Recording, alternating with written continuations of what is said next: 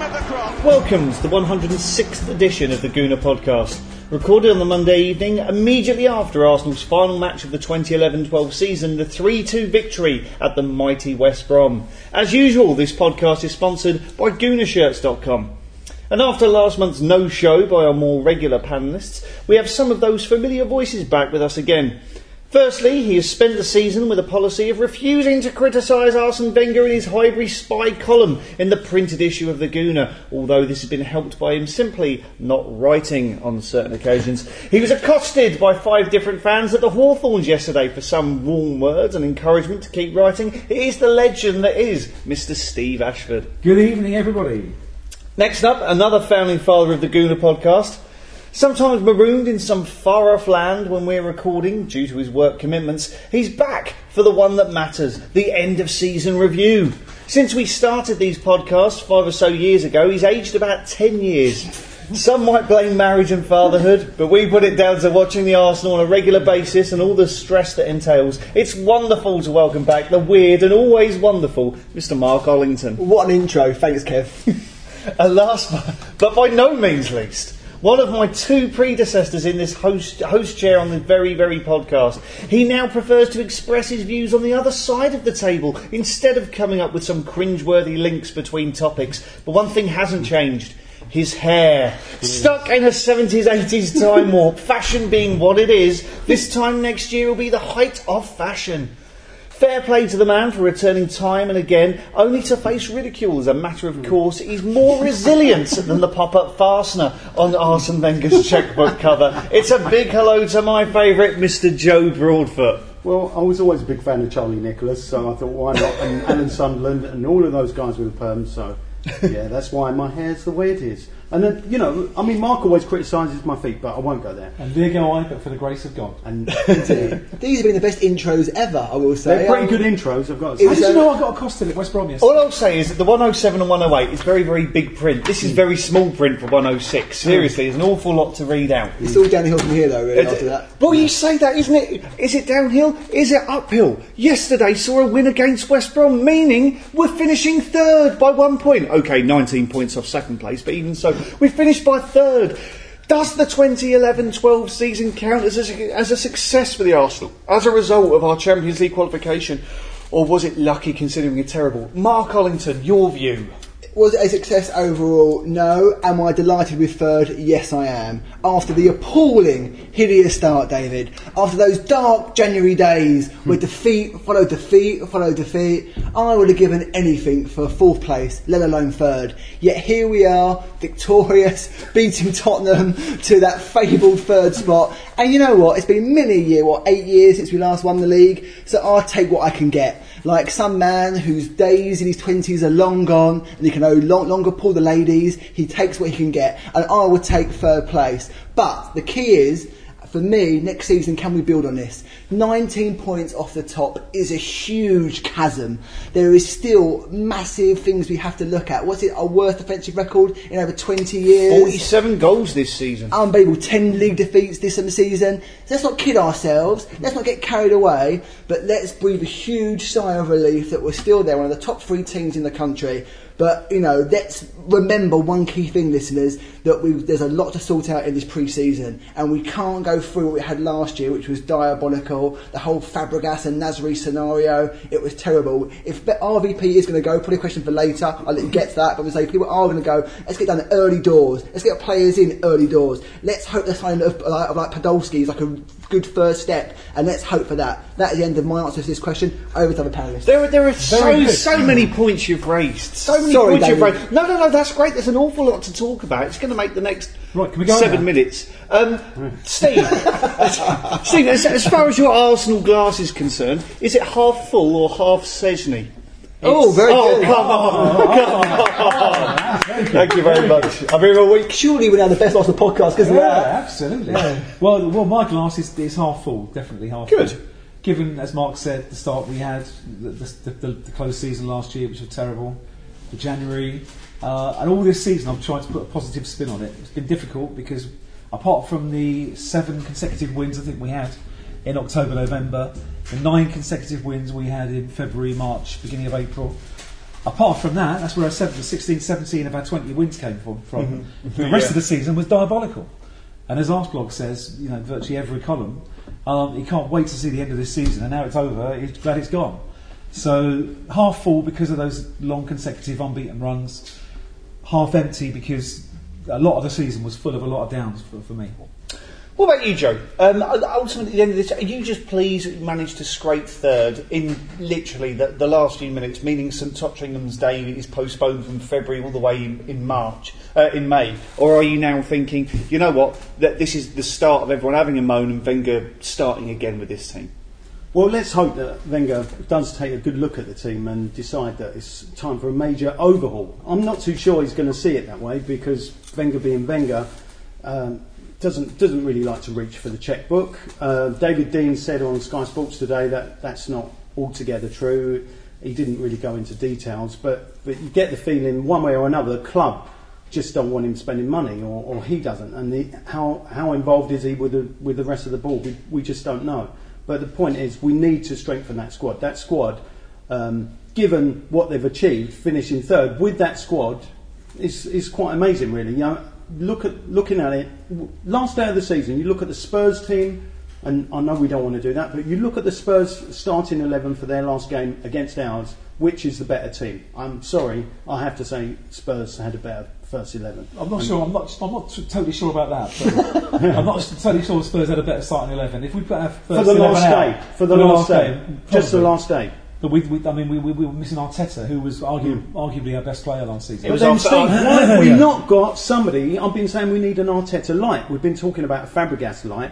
Why not an Arteta light? Well, we do have an Arteta light. Unfortunately for us, his name's Jack Wilshere, and he's been out all season. I mean, if you look at the Spurs centre-backs, Gallus and another, King or whoever it is... Cabal's had a good year as much as... I wouldn't swap any of our centre-backs for theirs.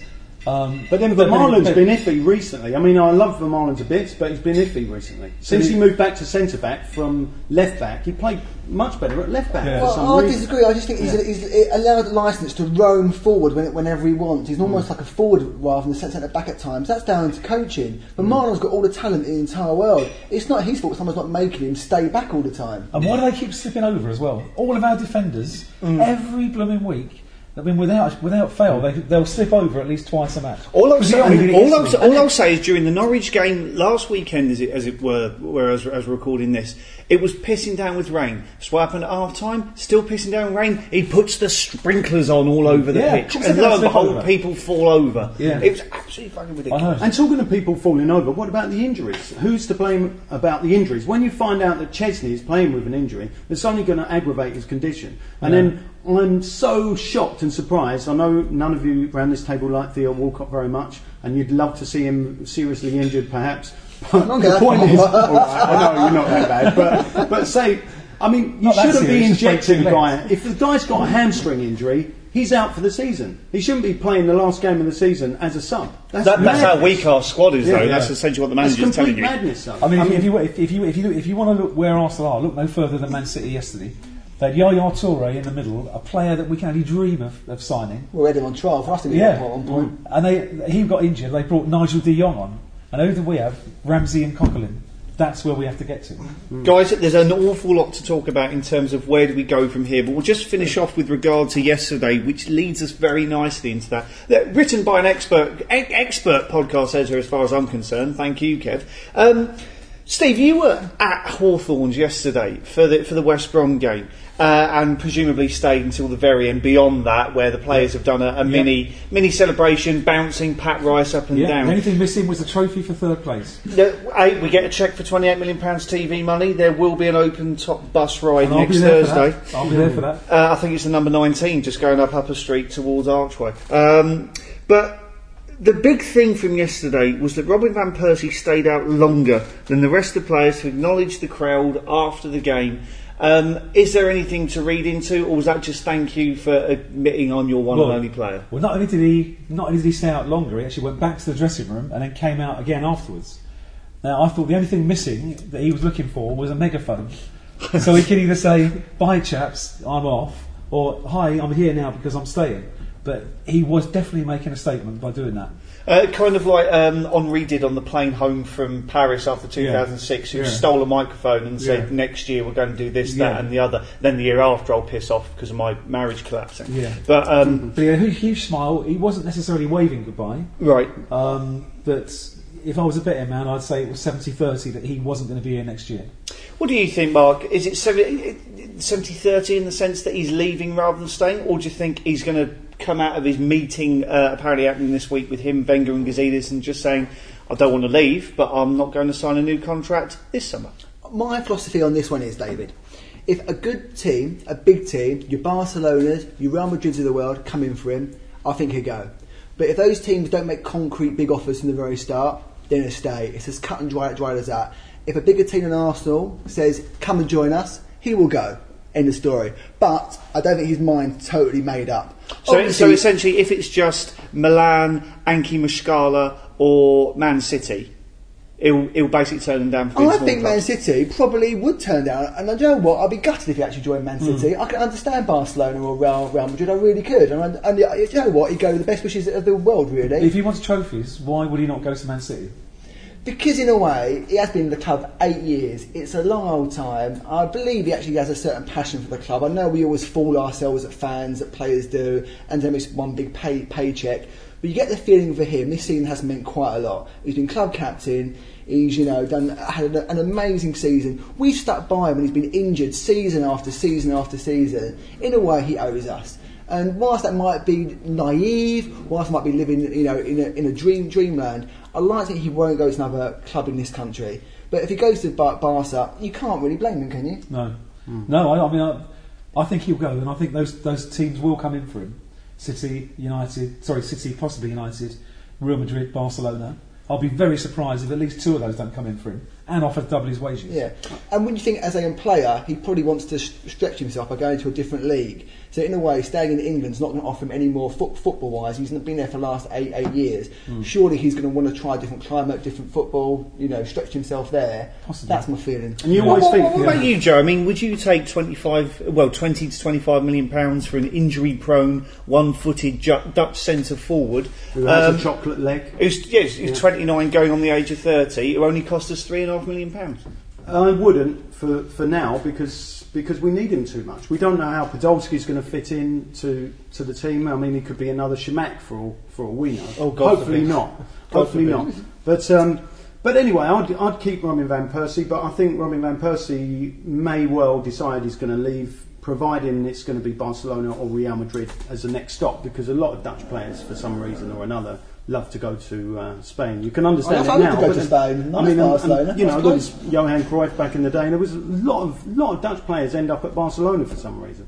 So perhaps Robin van Persie will follow suit if they come in with a big enough bid. I'm not so sure they will, because of the reasons you gave. He's injury prone. If he gets the option to go to Italy, Juventus apparently being interested, I can't see him going there. AC Milan, he'd be a fool to go to Italy, I feel, and I don't think he'll go to Manchester City because of his allegiance with Arsenal. Because I don't know, it might have been a mocked up picture, but I saw him with an Arsenal shirt on as a child a couple of days ago, and if that's real, his love for Arsenal is real, then how can he possibly go to Manchester City? I mean, Nasri went obviously in Clichy, but it seemed like we didn't particularly want Clichy at the time, so you can't blame Clichy as much as Nasri. But I'm afraid we're gonna sell our best assets, kind of asset stripping this club. That's what we are a selling club. If he That's doesn't what we sign do. his contract, do you think there's a chance that Arsenal might keep him to the end of his contract in 2013? Not a chance. Yeah, Not a chance. I disagree. I think there's no way. I mean, last season we all thought there's no way in this world that we'll get rid of Nasri and Fabregas in the same sort of transfer window. There was absolutely no chance, and I'm sure I heard Arsene Wenger say more or less the same thing. But it's more, as much as he ever comes out. So even if Wenger says, "I want him to stay to the end of his contract," the board will say no. Yeah, the board will say, "Look, we've got this offer. We can't turn it down." What do you reckon the minimum they would take for him if that was the case? 20 million. It'd be one of those things that the papers will all start printing the same region of price, I would have thought, which will be everything between 18 and 25 million pounds. Yeah. And then it's, from a certain point of view, hoping that Man United are in for him, because then Man City will come in for him and just drown their bid like they did with Nasri last summer. And of course it'll be undisclosed anyway, so we'll never really know. That's We'll what just have Arsenal to do. guess. They do a long-term contract for an undisclosed fee. I think 18 million is too cheap for him, to be honest.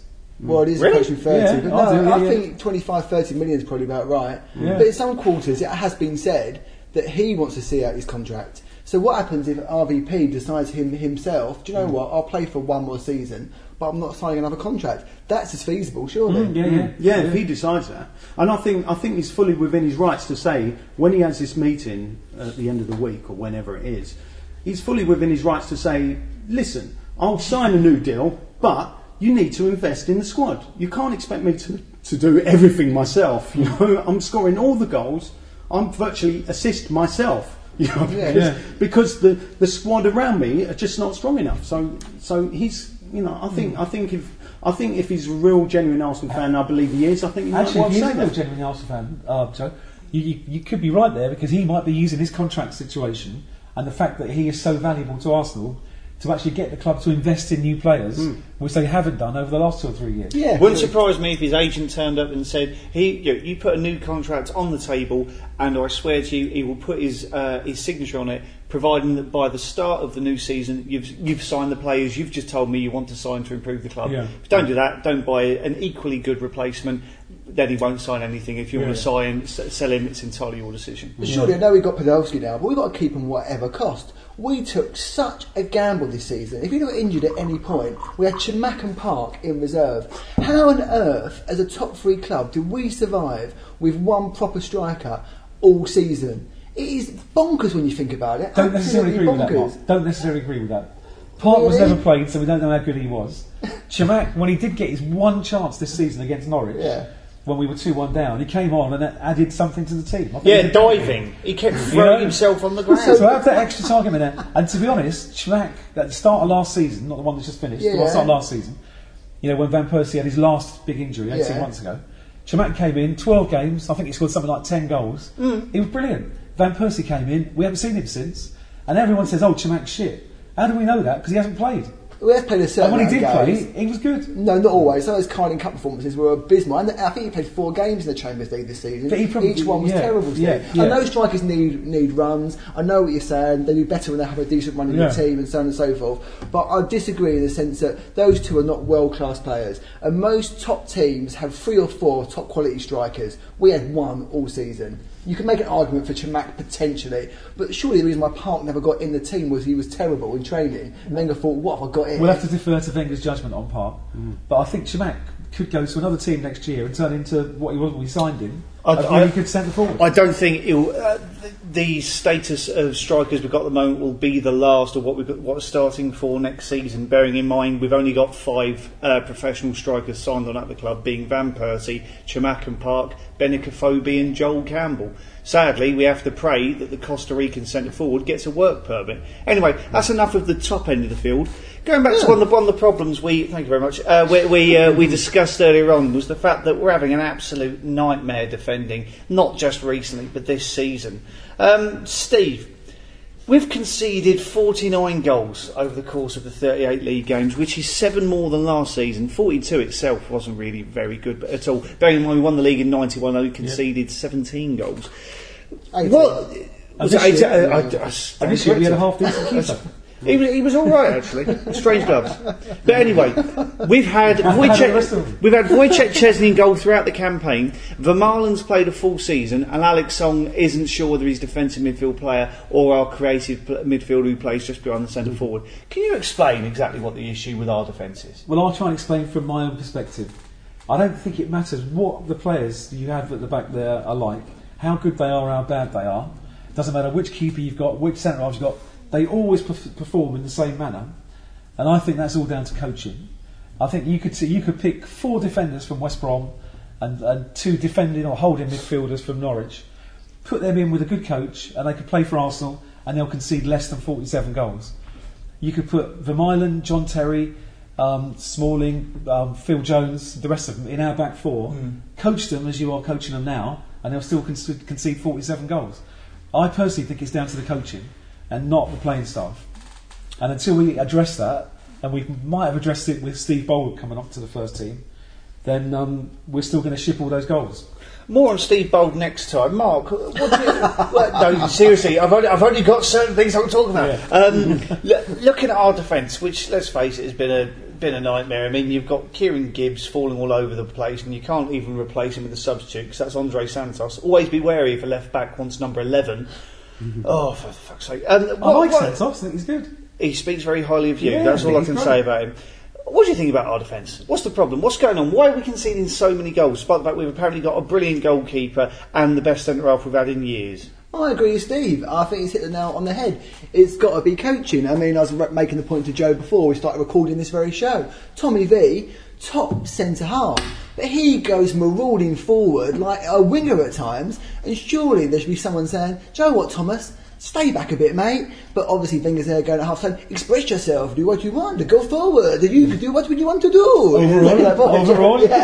Overall, you need to express yourself. Yeah, go forward, score the goal. And so, surely it has to be that. And, and there's no one telling me. Kieran Gibbs gets forward almost as much as Santos at times. And to me, the only real defender at the club who likes to defend all the time is Corporal Jenkinson. And he's still got a bit to learn about the game. I love the Corporal. Don't shake your head. I love the Corporal. He's fantastic. But that guy, he's probably the truest defender we've actually got. If he dashes forward and puts a cross in every now and then. Yeah. So, well, since Walcott's so utterly useless going forward, the fullbacks have to go up there to get the crosses in. Oh, Steve, we're talking about defenders here. How did Theo get into this conversation? Go on, Mark, please. People say Sanya's like a marvellous fullback, and he is. He's probably but even him recently has been caught out surging forward all the time, so basically whipping some brilliant pinpoint crosses. Do we want fullbacks or do we want wingers? I don't know, David. Well, look at it's got to be down to the coaching. 10 minutes to go, right? We're holding on to a 3-2 lead. Champions League qualification depends on it. We've got two players behind the ball. Yeah, how could we not hold on to that lead? There was only a few minutes left and we still couldn't hold on to the lead. So, Joe, tell me the problem. Well, I think the problem is central midfield. Because they're not protecting the back four. I don't think Alex Song is really putting in a proper shift. He's still a good player, but I was watching him, just watching his movement off the ball, and he wasn't particularly, putting himself out to get back. Maybe he's injected to play. Who knows? Most of the team seem to be at the moment, but he wasn't getting back. Coquelin I think he's a very good player. I think he's played really well at right back when he's played there, but he was played in central midfield against West Brom, and he looked out of sorts. He just looked a little boy lost, really. So what was there protecting that back four? And then Vermaelen, ever since he did a great job at left back when he first got drafted back into the team, and then when he moved back to his proper position, I'm not quite sure what's going on with him, but he's not playing as well as he was. What, you mean the Belgian international left back who surges forward with his country and keeps slipping over like the rest of them? Well, he didn't. I was happy. I mean, I was happy with him as a centre back, and then when he got moved to left back, I was wondering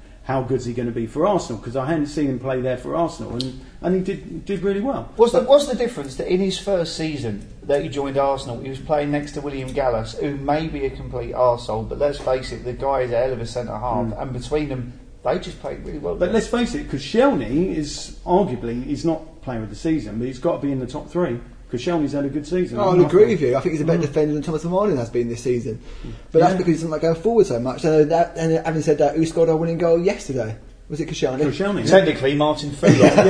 And he's got an assist at least. Yeah. Guys, you're saying that the fault with our defence conceding goals is that there's a huge lack of cooperation with the midfield. If you think back to 2004 when we went invincible, Gilberto was great because our fullback, no one likes Ashley Cole, but let's face it, he was a hell of a fullback. So was Lauren going forward, and the art and the beauty of Gilberto was he was a perfect defensive midfield player. They surge forward, he will fill in and cover them. What does Alex Song do? Stand on the halfway line thinking, give the ball to me, I'm going to play a hell of a pass over the top to Van Persie. Oh shit, the ball's 30 yards behind me and they've scored. Maybe we've just got a lazy defensive midfield player and we need to improve there rather than the back four. I think there's an element of that, definitely. There's definitely an element of that because Song is a very undisciplined player. But if you look at players like Song, Yaya Toure is the same. I mean, he doesn't necessarily sit back and protect the back four or patrol the midfield or go forward. He does a bit of everything. Song does a bit of everything, but he's just a little bit undisciplined. It's all down to coaching, sure. Guys, we're going to have to finish up in a couple of minutes, but before we do, one quick question before we go. I think it's fair to say our player of the season was probably that Van Persie fellow up front. He was all right, actually. Poor right foot, but he'll do. But after Robin Van Persie, starting with you, Mr. Rollington, who was your standout performer of this season? I've got to eat my words because I described him earlier on in the season as the Nilsson Light. But it's got to be, when you look at the stats, you've got to say Mikel Arteta. Literally, because I think sometimes stats do lie, and Joe's obsessed by stats. What's it? One win all season without him in the team. That was yesterday. And when you look at how much we missed him the minute he got injured, and I don't think I really recognised what he actually did when he first joined the club. I wanted him to get forward, go on great runs, have a few tricks. I didn't realise he wasn't that type of player. But what he did add to the team was absolutely crucial. And so for me, it's got to be him because he was sorely missed when he wasn't playing in the team. And he is that disciplined player that we miss when he isn't there. Yeah. Steve, are you saying that to celebrate this season, you want an Arteta 8 shirt next year? I'm definitely going with Arteta, same as Mark. Yeah, I love the guy. I loved him when he played for Everton. Right. And I was on holiday in Mallorca last year when I got the call at 12:05 on transfer deadline day, the day after transfer deadline day, to say, "Oh my God, we've just signed Arteta." Yeah, I tell you, I went over and drank a bottle of brandy. Bloody fantastic, great, loved it. Couldn't have been happier. Joe, Mikel Arteta, a player so good when he was at Everton, he was linked to absolutely fucking no one. Was he your player of the year behind Van Persie or someone else? No, I'd have to agree with the others. I think I'd put Arteta second, but I think an honourable mention to Santos, Andre Santos. Yeah. I think he's...